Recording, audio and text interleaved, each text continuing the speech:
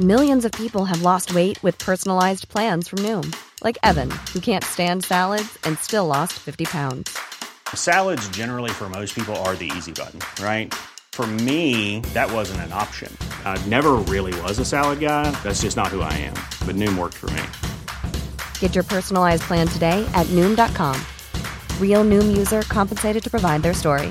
In 4 weeks, the typical Noom user can expect to lose 1 to 2 pounds per week. Individual results may vary. It's The Wonky Show. How do you get sacked as Secretary of State? We'll also talk no detriment, safety nets, skills and what students get out of their education. It's all coming up. The real issue for me is not that universities will find a way to smooth things out, whether it's safety nets or fiddling in exam boards. It's that the inequalities between students who've relatively thrived through the pandemic and students who haven't are incapable of remediation. A simple extension or measuring 80 credits rather than 120 or whatever, none of that will actually help address that inequality.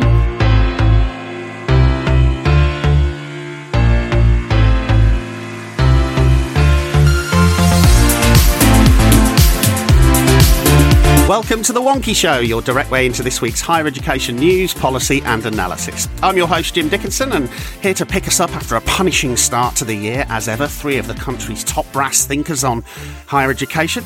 In London, Jonathan Simmons is Director at Public First. Jonathan, your highlight of the week? I think having to listen to Gavin Williamson for what seemed like about 68 hours at the Select Committee yesterday. More of that later. In Edinburgh, Sue Rigby is Vice-Chancellor at Bath Spa University. Sue, your highlight of the week? Well, actually, we've been having a whole series of meetings, open meetings with our students who were exercised about rent and no detriment policies and so on, and their response has been phenomenal. And it's really reminding me that, the only thing that matters in all of this actually is the people we're teaching. Brilliant. And in London, Debbie McVitie is editor of Wonky. Debbie, your highlight of the week? It's got to be our Skills to Thrive event, Jim, on Tuesday. And it reminded us that even at the height of a pandemic, you can still get 300 people together to talk about how to develop and support students. And that's really heartening. And it was a great event. Brilliant. So, yes, we start this week with some high politics. Gavin Williamson has found himself engulfed in yet another policy Natalie Imbruglia over free school meals. Jonathan, how do you lose your job as Secretary of State these days? Well, and such was the title of a BBC Online piece, which Sean Coughlin posted yesterday, which is essentially why has Gavin Williamson not yet lost his job? How does he cling on? I mean, I think the broad context to this is that we are, in normal times, we would have had a reshuffle by now. So the government did a reshuffle last in February 2020. We're pretty much due one now.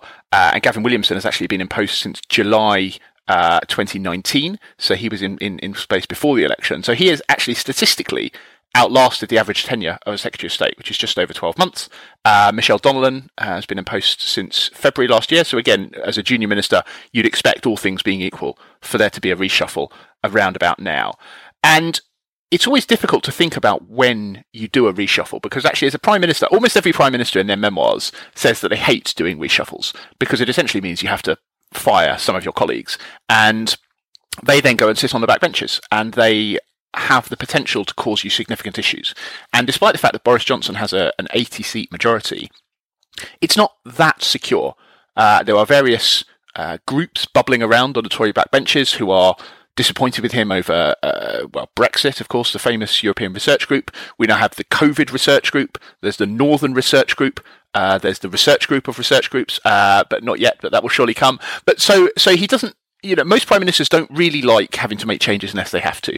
And the one thing we know about Boris Johnson is that he's also pretty much temperamentally unsuited to delivering bad news. And I think we've all seen that over the course of the pandemic, that actually taking tough decisions, unless you really, really have to, unless it is quite literally a matter of life and death, this is not a Prime Minister who likes doing so. So the temptation is to just hold off on the reshuffle.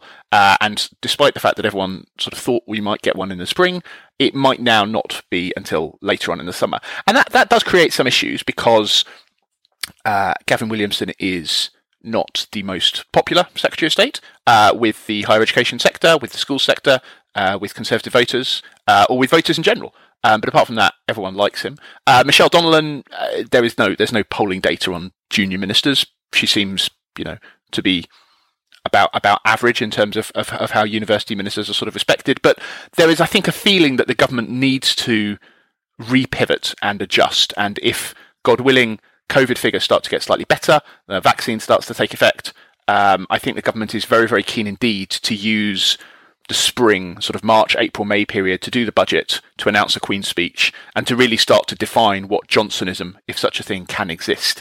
Now, of course, the thing that's wrapped up in this is what happens with all the big HE and indeed FE items which are on the agenda. So we have the Skills White Paper, of course, which is promised to have been out every week since about the autumn. We have the Augur response formally. We have, of course, the favourite of Wonky, the review of TEF, the Pierce review.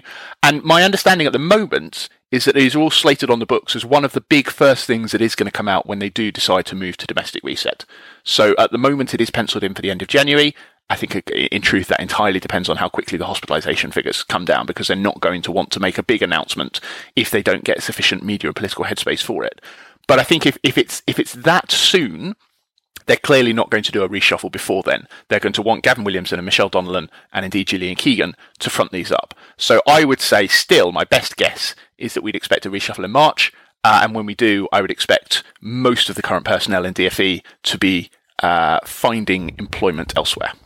Well, fascinating stuff. Now, as well as that kind of big macro question about the kind of reset outputs, there's a bunch of contemporary issues about kind of higher education, aren't there, Debbie? And there weren't many questions at Education Committee on HE. Many of the newer universities especially do not have financial reserves and are now struggling financially. And there is a concern that it's the survival of the fittest in terms of the university sector. There's also a problem for students. I've got two sitting in my house now who can't go back to university but are paying high accommodation costs. What will you be doing for the students, but also for the financial security of our university and academic sector?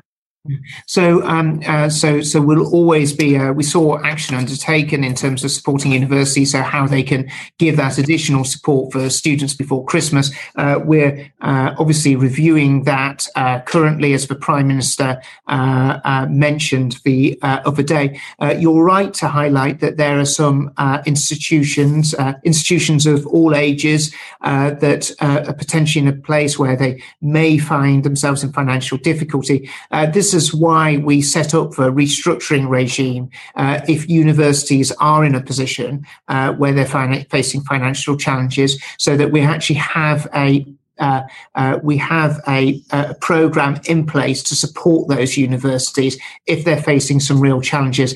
That's already been established. It stands ready to go. We've been in a very fortunate position that despite some of the concerns that people had about collapse within the university sector, that hasn't materialised. But we have been very aware that we've got to have that contingency in place if universities do find themselves in difficulty.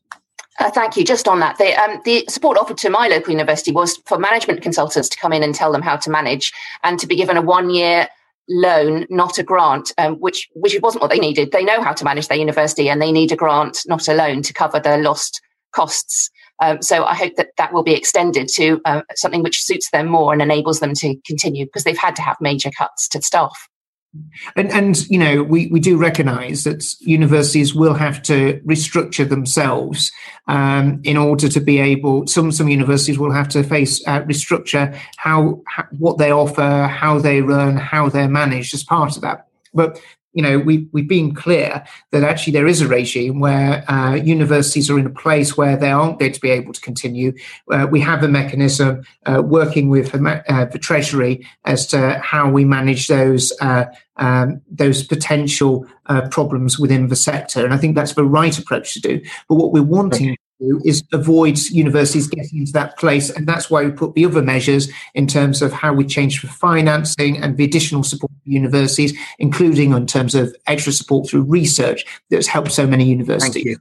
Yeah, so on the key questions of whether students' costs should be reimbursed, given that most of them now have to stay at home this term, he was unclear, and likewise on the question of the costs that continue to accrue to universities of coping with the COVID-19 pandemic, likewise unclear. There was some chat about the restructuring regime, and to the best of our knowledge, we don't think anyone's actually had to go through that. So to some extent, it may be that universities are sort of frightened into a position of not articulating the kind of financial challenges that they're facing, lest that they be kind of put under management consultancy and required to combine with their local FE college and sack all the stabs in their SU. So it's not kind of looking like we're going to see. And I think one of the takeaways perhaps from that is some, and maybe Sue can speak to this, some universities, I think, kind of are keen to wait for the latest guidance from DFE to kind of clarify situations and matters. And based on the kind of performance of the Education Secretary at the committee yesterday, I don't know if that's necessarily the best strategy for getting on with it and through trying to do the best you can under adverse circumstances may be a better way forward. Yeah. Now, so you've just joined the board of Student Minds. Congratulations. Do you remember when Damien Hines announced a student mental health task force? Given that's what Gavin Williamson also did yesterday. Yes, it's one of the things I wake up at night screaming when I remember it. Excuse me. I mean, what strikes me is that there's just a fundamental disconnect between the amount of time it takes to sort out problems and the amount of time the government wants it to take to sort out problems. And where the sector, I think, is admirable is when governments can set out very clearly what they want and then apply relentless pressure to get it. And universities adapt. That's why they survive. But where you've got this sense that the government will do nothing and then sort out problems through edict in a fraction of the time it actually takes to make a difference, I think folk like me who are trying to run universities become close to despair. I mean, Jonathan, what's going wrong here? Is this about ministers? Is this about the department? Is it about the kind of superstructure that is suddenly being put to the test? Why does DFE keep kind of stumbling into these crises? I think it's a combination of all of those things. So the department, I mean, it is worth remembering that the department is a lot smaller than it used to be, and a lot of civil servants were seconded out of DFE a couple of years ago to help staff various Brexit-related tasks across Whitehall and haven't yet fully returned.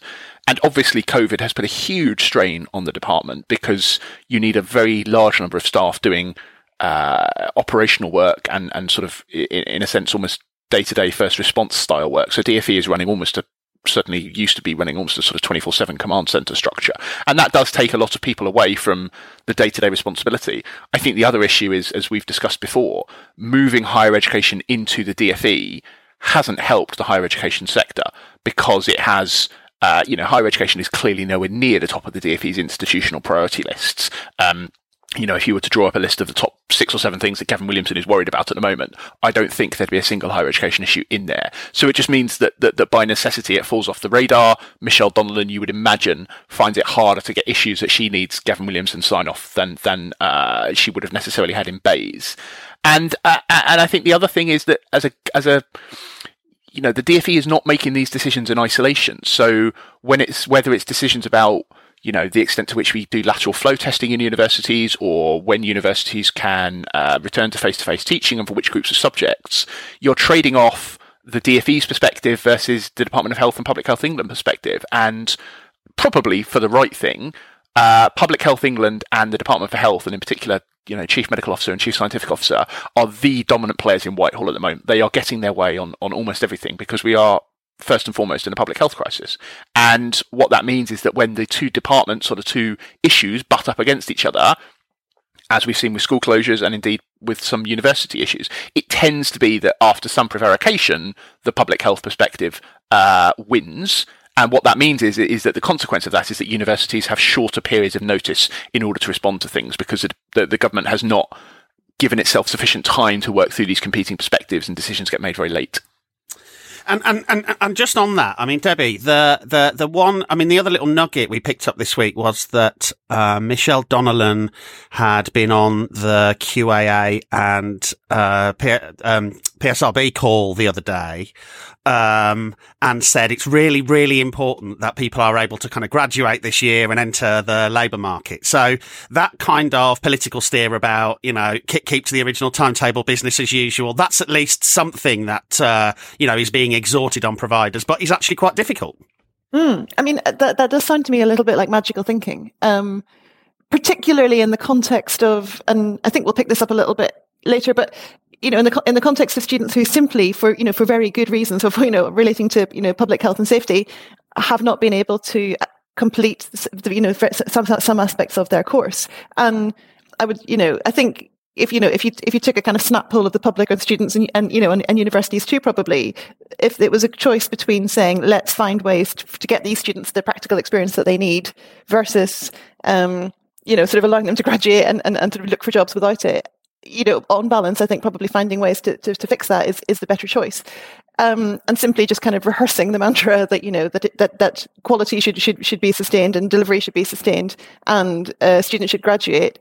It doesn't really take account of, the reality on the ground. And of course, it's going to be really lots of variation between universities and courses. And that's not a kind of, universal statement about what's going on. But, it's got to be taken account of. And I do think that this reflects, it's hard for us to speak to the private conversations that may be going on with ministers and with civil servants behind the scenes. But I mean, I'd never get the sense from the department or the government in general that there is a strong attention paid to the views of stakeholders in making some of these decisions. And that may be a product of bandwidth, just too many decisions and not enough time. It may be that stakeholder feedback is actually not all that useful in terms of they're just saying, we don't know, tell us please, or whatever it is. But, there does seem to be this real disconnect between the way the government is talking about what is going on and what we know is going on. Through our conversations with universities and with students' unions. Yeah. And look, on that, Sue, I mean, if you'll forgive the loaded question, let's imagine that by the end of the month, a major programme of reform of the tertiary education sector is launched. Is it a good time for that? I don't think that's a loaded question at all. No, that's a perfectly legitimate thing to ask. Wait, right? I think to load an answer, there's never a good time to announce that kind of stuff. Particularly if the... Yeah, but surely there are some times that really are worse, right? Well, there are times in the UCAS cycle when it would be nice not to announce that fees are going to change, for example. Yeah. I think in truth, what we're missing is clarity about what is wanted.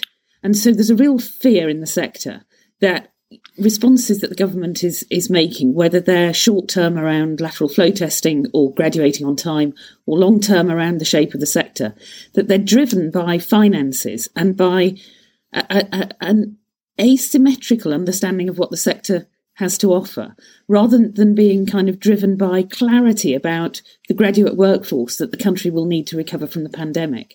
And things like the Augar Review, for example, are completely out of date now because they were pre-pandemic. In fact, almost all of the thinking around universities is out of date because it's pre-pandemic. So my sense would be that the right thing to do is start again from saying, what does the country need in the next decade to get over the biggest financial challenge that it's probably ever faced since we started collecting taxes?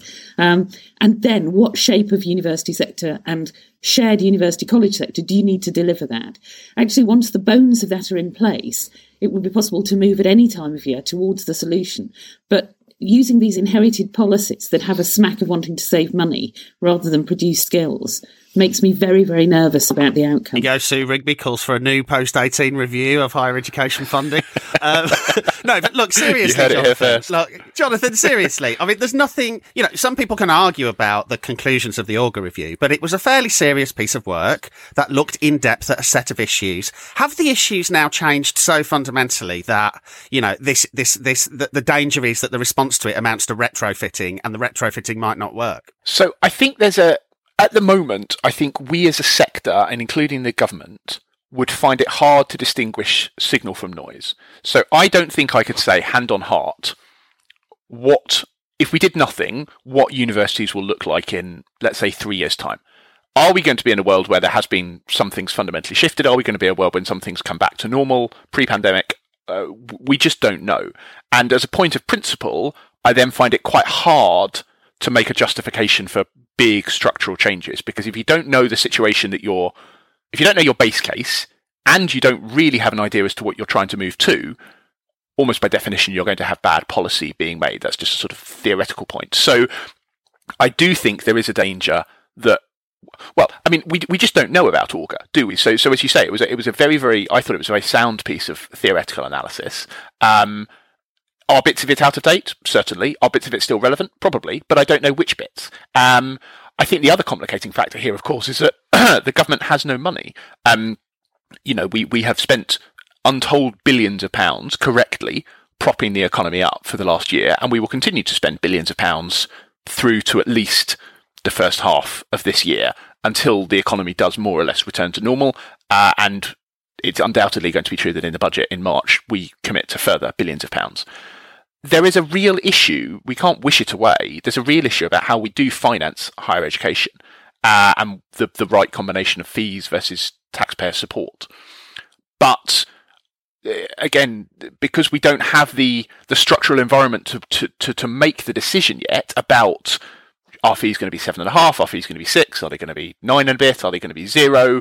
It's just, we don't have the levers and we don't have the data and we don't have the bandwidth to be making these serious decisions at the moment. Apart from that, it's a brilliant time to do a review of tertiary education, and I can't wait to read it when it all comes out. But I suspect, and everyone is going to get very excited about it and correctly think about what it means to their institutions. I suspect that if it is launched at the end of this month, it will pretty quickly be superseded by events, at least by the end of this calendar year, if not more, when we do have a spending review, when we do have a new ministerial team. So whilst I would never urge a sector to completely ignore a big major review that comes out of DFE, I suspect this might not quite have the impact it was thought to have when, for example, Augur was commissioned all that time ago. And Jonathan, just before we move on, the speculation at the weekend I thought was interesting. So Kemi Badenoch, Oliver Dowden, who might replace Gavin? And what might the implications be? Well, I mean, I think if it's Kemi Badenoch, then we are just going to get War on Woke ramped up to 11. That is essentially what she is known for. And I think Oliver Dowden is almost the complete opposite. Oliver Dowden is a Damien Hines style, calm, technocrat, Nicky Morgan style. Kemi Badenoch is a, playing to the base Secretary of State. And so if I had to guess, I'd say it's much more likely to be an Oliver Dowden type. I've long thought that Anne-Marie Trevelyan might be the new replacement, the former DFID Secretary of State, who obviously lost her job when DFID was abolished. I suspect we are in for a world of slightly more calm and conciliatory Secretaries of State, because one of the major jobs for the DFE is to rebuild stakeholder relationships, and I suspect that that's what Number 10 will go for as part of this broader, Cummings less, slightly more conciliatory domestic reset they're going to try and push down on. Well, exciting times. Now, let's see who's been blogging for us this week. My name is Gavin Byford, and I'm a senior lecturer in psychology at the Open University. My article, Understanding the IHRA Definition of Antisemitism, makes a positive case for the adoption of the IHRA definition by UK universities. In the article, I argue that the IHRA definition is far less controversial than its opponents would lead us to believe, and that the objections, most notably that the definition poses a threat to free speech and academic freedom, stem from a misunderstanding of the content, history and purpose of the IHRA definition. The definition of antisemitism addresses a very real problem, namely the fact that today, antisemitism that manifests itself in debates over Israel and Palestine often remains unrecognized and is allowed to persist unchallenged, including on university campuses. So, the adoption of the definition should not be seen as a sinister threat to academic freedom, but a positive development in the context of the broader endeavour to improve equality and diversity within higher education. Hi, I'm Wonky's Editor-in-Chief Mark Leach, and it's the start of a new term, so I'm here to remind you that the Wonky Daily is now back in your inboxes at 8 a.m. every morning. The Daily is our way of helping you navigate the constantly shifting policy goings-on and to make sense of it. How universities are covered in the mainstream media, what policymakers, politicians and government departments are doing across the UK. The latest research reports, consultations, sector agency movements, and right now, I'm sorry to say, the ever-changing COVID crisis and what it means for universities. It's a good time to sign up, as we're also expecting a fresh wave of higher education policy from Westminster to emerge imminently. Brace for all of that, and make sure you're getting the Daily to stay ahead of the curve. Head to the form at wonky.com/daily, and if your university already subscribes, you'll be added automatically. Otherwise, we'll be in touch with how you can take out a free trial. That's wonky.com/daily. We'll see you in the morning. Now, my students' spidey senses have been tingling since before Christmas over calls for no detriment or student safety net policies. And partly thanks to quite a successful campaign, actually, from the TAB, those calls have intensified over the past couple of weeks, with the Russell Group taking the unusual step of issuing a statement, swiftly followed by a counter-statement from Russell Group Students' Union leaders. Now, where's all of this at, Sue? All of these discussions about kind of safety nets and no detriment and, what's going on, on the ground? Well, it is an absolutely fascinating time to be interested in how you assess the outcomes of a degree, isn't it? That's all four of us are really, really enjoying this a great deal. We have a problem, and it's a much bigger problem than we had in the summer last year when we went into lockdown first time.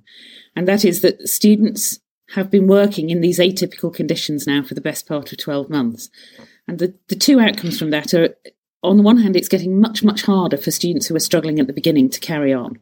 And any degree of no detrimental support can't accommodate for the fact that a minority of students are finding it almost impossible to carry on with their studies because they were in suboptimal conditions beforehand and they've just stayed there. When things are bad, they don't automatically and spontaneously get better. And there's only so much that universities can do to help with that. The other problem, which is more where the no detriment policies come in, are that for many students, we have no measure pre-pandemic of their function and their capacities at the level of study that they're now being assessed on. So when we went into lockdown to begin with, we had a clean semester of attainment at the level that the student was at.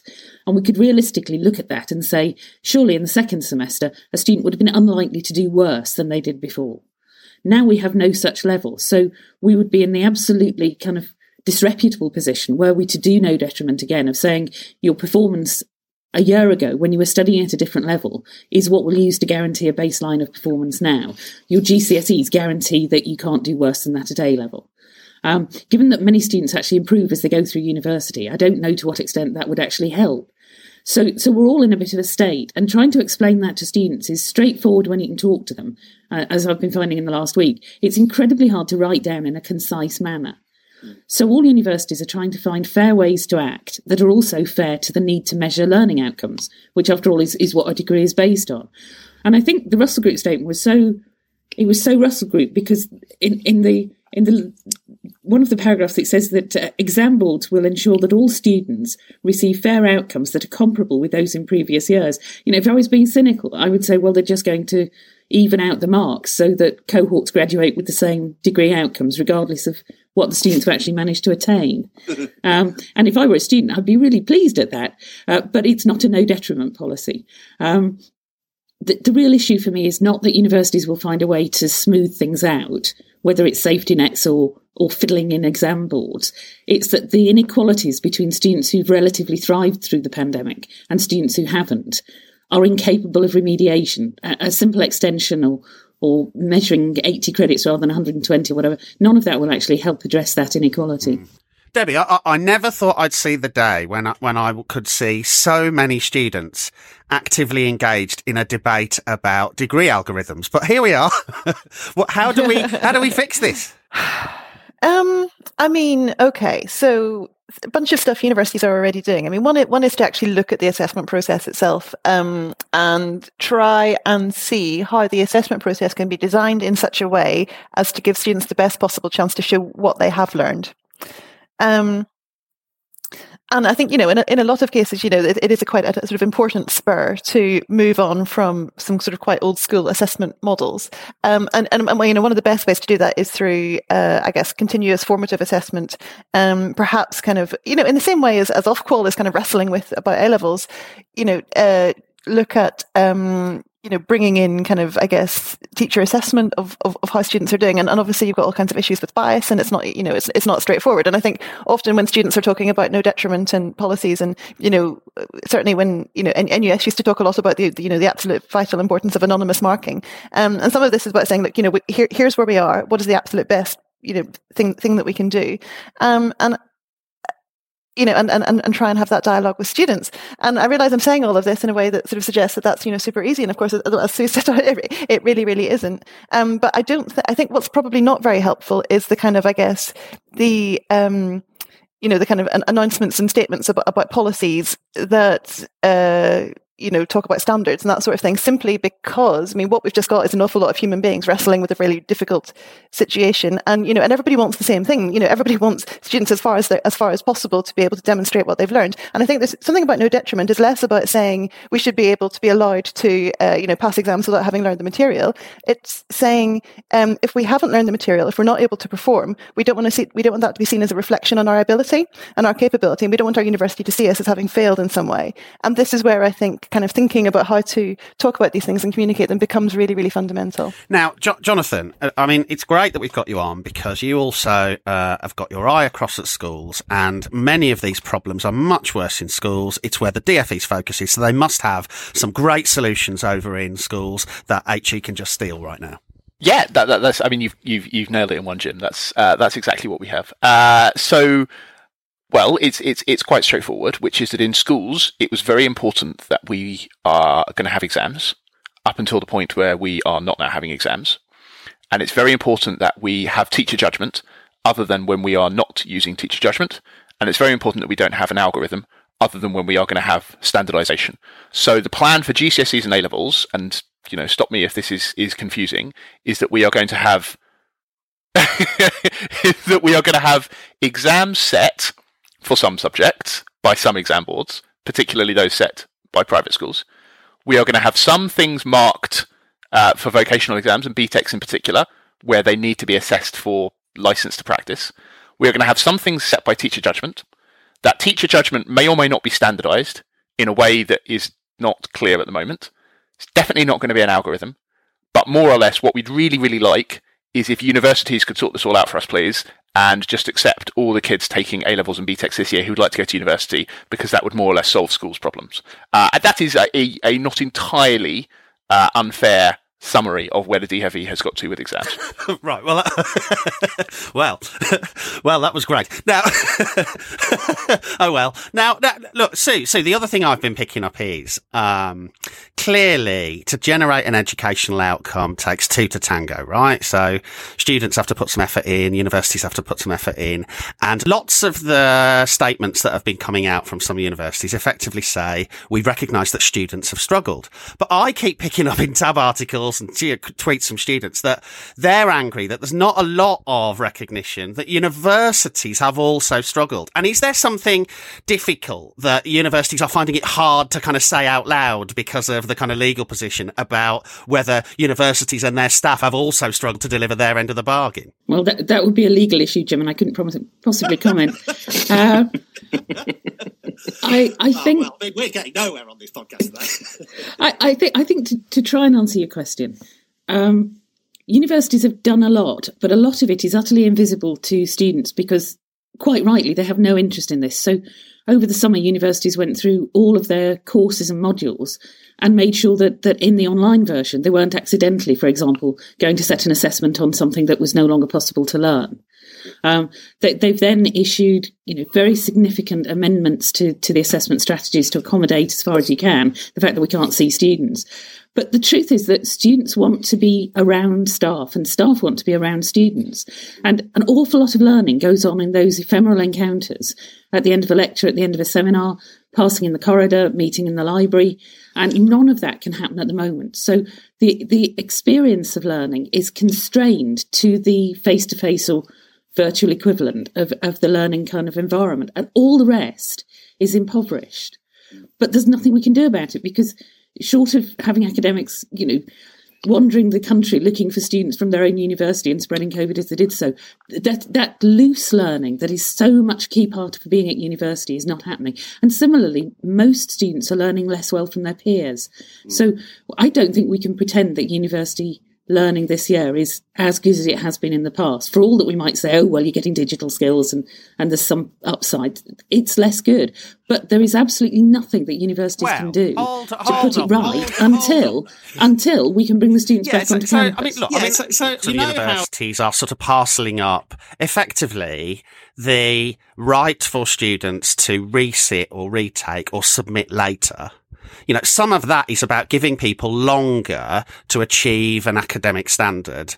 And so there is, on one level or another, something that can be done, which is just giving people more time if the kind of bandwidth of the learning is restricted. But it strikes me that surely there are some courses. I mean, you've got quite a big kind of creative arts portfolio. Surely there are some courses that have components that just can't be done and completed realistically until the restrictions lift. Yes, that's absolutely right. I mean, what we're doing is extending the second semester right into the summer for courses like that, in the hope that we will be able to give students access to facilities.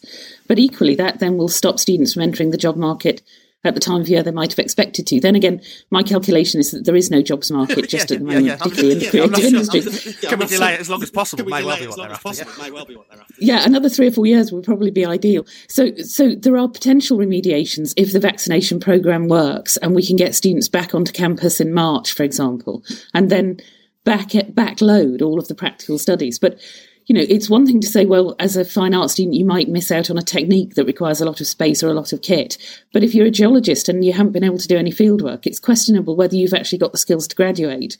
And again, universities are very constrained in the way in which they can mitigate that until we can get students to the locations and the spaces and facilities. No, I was just going to say, we'll talk about this a little bit later when we talk about the skills to thrive work, but we are going to end up, I suspect, with a fairly painful but nevertheless wonkily interesting natural experiment, which is that what is it that we think that young people, both leaving school and leaving university, need, which is if we essentially move to some version of no detriment or standardised grades so that they get exactly the same A-levels and BTECs and degree classes that they would have otherwise got, but have probably learned less, actually we can track this cohort and last year's cohort against previous and future cohorts, and we'll be able to see, because they have the same paper certificates, but probably less knowledge or less skills gained, what it actually is that does lead to success in life and in the labour market. Is it the paper certification you've got, or is it the actual skills and knowledge you've gained? It will be fascinatingly interesting to tell, albeit that's not much consolation to people trying to get into the job market now, that in time they'll be part of a huge experiment that economists will love.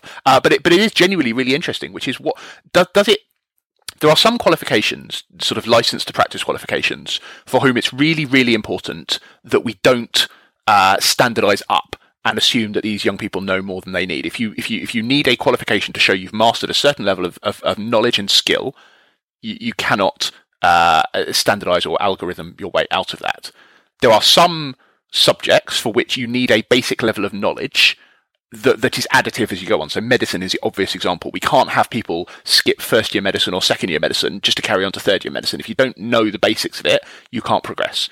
There are arguably some subjects where you haven't done quite as well and you probably wouldn't have got quite such a good grade in a different year, but you get one this year and it'll be okay. The confidence intervals and the fuzziness around whether somebody got a first or a 2-1 and if they slightly go the other side of the border or not probably doesn't make a huge amount of difference. And I think that but it's this type of complexity which universities are desperately working through, which schools are working through, which colleges are working through, and which I fear any approach that says, well, look, we must have a no detriment policy, or you must standardise, or the OFS will clamp down on you if there's a huge amount of grade inflation. These are the nuances that any kind of blanket policy will just never capture, because we can't treat a license to practice qualification in the same way that we treat a medicine qualification, in the same way that we treat, to use a degree I did, a politics qualification, where frankly, it didn't really matter what grade I got if I learned slightly more or slightly less. That was not critical to my labour market. And Debbie, we'll come to Skills to Thrive in a moment, but I mean, one of the contributions at our event this week was from the Vice President of the Students' Union at UCLan, and I thought she was fascinating, because as well as this question of, whether, nursing students have done enough hours on the ward, she was saying that, look, one of the things that students get out of higher education is confidence, a bit more amorphous than the learning objectives, right? But if they've not been able to develop the confidence, no wonder lots of them are saying, I haven't learnt enough, where's my refund, blah, blah, blah. When I entered university, my confidence was through the floor. It was in the pits. I was a returning student who hadn't written an essay since GCSEs. Well, I'd written lines, but we won't go into that. And I had a very poor experience in education. I was told I was never going to amount to anything, and I was actually one of the well-behaved ones. But when I left my student days behind me at the University of Central Lancashire, I was a transformed person. Not the most confident by any stretch of the imagination, but I knew whatever was put in front of me, I had the skills to work through it. Part of that assured nature came through my grades, building me up year upon year. Part of it came through my volunteering experience.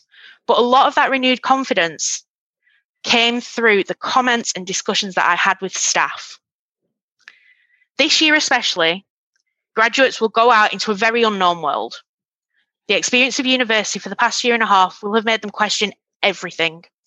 Whilst we've all compared ourselves in our banana breads throughout this lockdown, for graduating students, they have compared so much more to the bone. Whilst union officers can tell students how fantastic they are, and trust me, we do, endlessly, we're not the people they need to hear it from. They need to hear it from the staff at the universities who have taught them throughout and been on that journey with them. Yeah, and I think, anyone who's worked in an institution where, well, actually, I was about to make a summation that's not actually accurate, so I'll caveat that. If as I have, you worked in an institution where you've got a very strong widening participation cohort, you will find that confidence is the word that students use much more than kind of skills and development and learning, and it's very much about their kind of sense of themselves there. But you'll also hear that, and you see that in the papers as well. There was an article just this morning about students from widening participation backgrounds in selective and high prestige universities talking about how being in that environment can feel, that they talk a lot about imposter syndrome and the need to kind of assert their right to be there and hope that it wasn't just an administrative error that got them in the first place. And for students, this is so important. And I think actually, if you look at something that Stephen Isherwood said at the event, which he talked about, when employers are looking to recruit graduates, one of the things they're looking for is potential, which is another kind of non-measurable entity. But in some ways, it's sort of the same thing. It's this sense of yourself as someone who's going places, who's got your own personal agenda. You've got your ambitions. You're on this journey. You're not the finished article, but you're sort of ready to take on the next challenge. And to be able to kind of assert yourself and reflect yourself in that way back to the world does take this really quite kind of clear sort of centeredness, confidence in what you've got to offer. So, in many ways, I think everyone's talking about the same thing, but it's, trying to really kind of get under the skin of what students mean when they're talking about being confident and what builds that confidence. Seems like a really interesting way into this debate. Now it's time for Yes, but does it correlate? Here to ask this week's correlation question is Wonky's associate editor, David Kerner. Welcome to the first Yes, but does it correlate of the completely uneventful and normal year that is 2021. The Office for Students has been looking into overall sector-wide graduate well-being, but the source graduate outcomes data is also available from HESA at provider level. I've cross-plotted the percentage of graduates from a provider that agree or strongly agree that their current activity is meaningful against the size of the provider in terms of the total number of students. What I'm wondering here is whether a smaller, friendlier, human-scale provider can help graduates find meaning in what they do after they graduate. Is this the case? Does it correlate? I think it does not correlate, with apologies to Sue, because I think lots of students are going to find that being in that environment is absolutely the right thing for them, but I think there's probably a stretch to say that it helps them find meaning. I was about to agree with you, Debbie. I think hopefully students have chosen an institution in the first case that will allow them to thrive individually. And I agree with both of you, which probably means I should tactically say the other one. But I suspect, given that most students self-select institutions, students ought to be able to thrive in bigger institutions because they've actively chosen one. The answer is no. There is no relationship. Positive responses to this question about finding meaning in what graduates do are mostly between 80 and 90% for most providers. There are a few smaller outliers. As a sector, we should be glad that graduates are able to find meaning in their work after graduation, and it is very interesting that there is little variation by provider in this finding. What little there appears to be is caused by a difference in subject mix.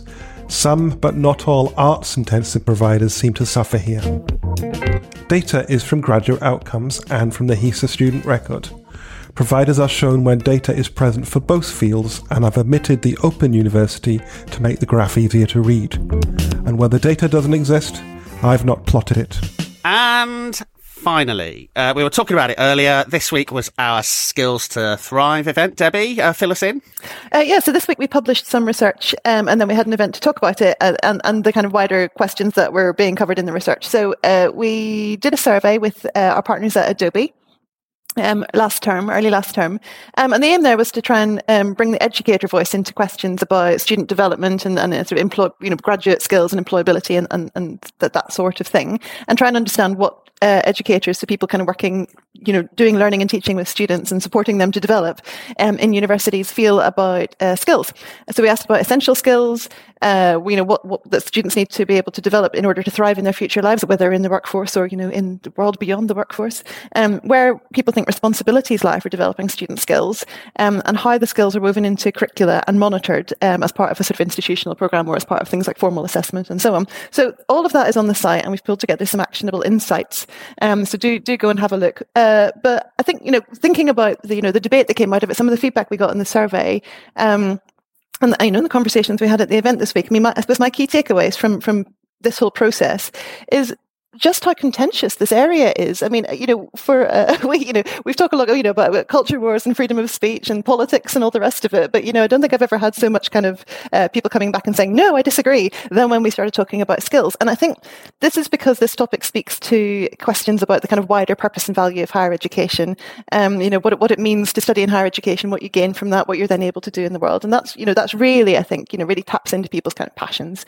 And I think it's also an area where educators might feel a little bit under siege from some aspects of the public debate. So it sort of makes sense that they would experience it as being quite something that really kind of triggers them. Perhaps isn't quite the right word, but you know what I mean. Well, I can channel my inner Nick Gibb here a little bit, which is that I always find this debate slightly unsatisfactory. I have to say, I suspect I'm probably, I don't know the balance of commentary you've had, Debbie, whether it's been sort of positive or negative about it. But my take on this is that, employers since about the year dot have been saying that they value these softer skills, and there's been endless, World Economic Forum and other things saying that it's all about, problem solving and communication and resilience. And of course, on the one hand, that is true.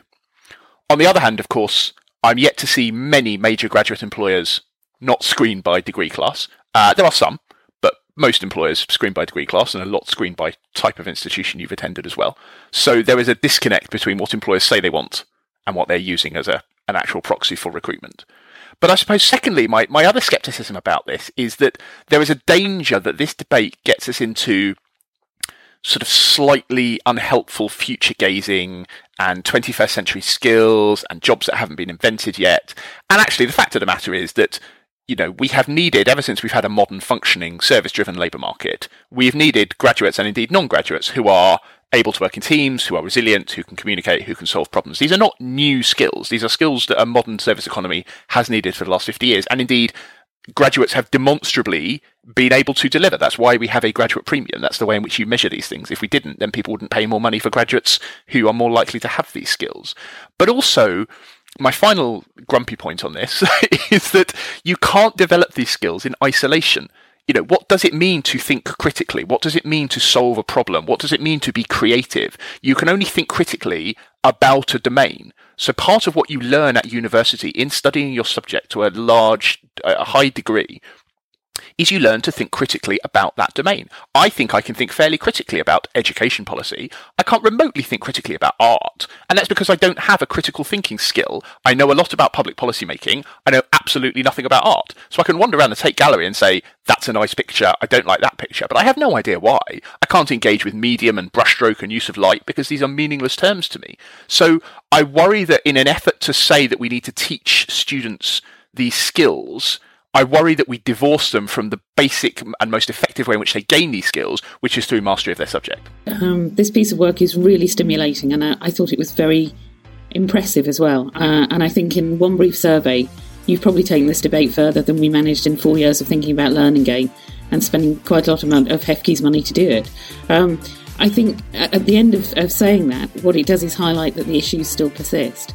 And to an extent, I think I agree with Jonathan that embedding the skills in the subject that is being taught is the way to engage academics in this endeavour. And most academics would say they already do that. If the skills appear to be invisible to students, they stop being invisible as the student starts to write their CV. And I think the problem inherently is probably less about the attributes that students leave university with and more about the fact that we're locked in a very tired debate between employers who are bound to say that they have to do some training of graduates when they recruit them and academics who rile at that and refuse to teach to what they perceive as the employer's wish list. When we can move away from that, I think we'll very quickly be able to resolve this. And the resolution is not by bringing in very complicated new pedagogies. It's by probably rebalancing the assessment to value these skills as well as the subject framing in which they sit.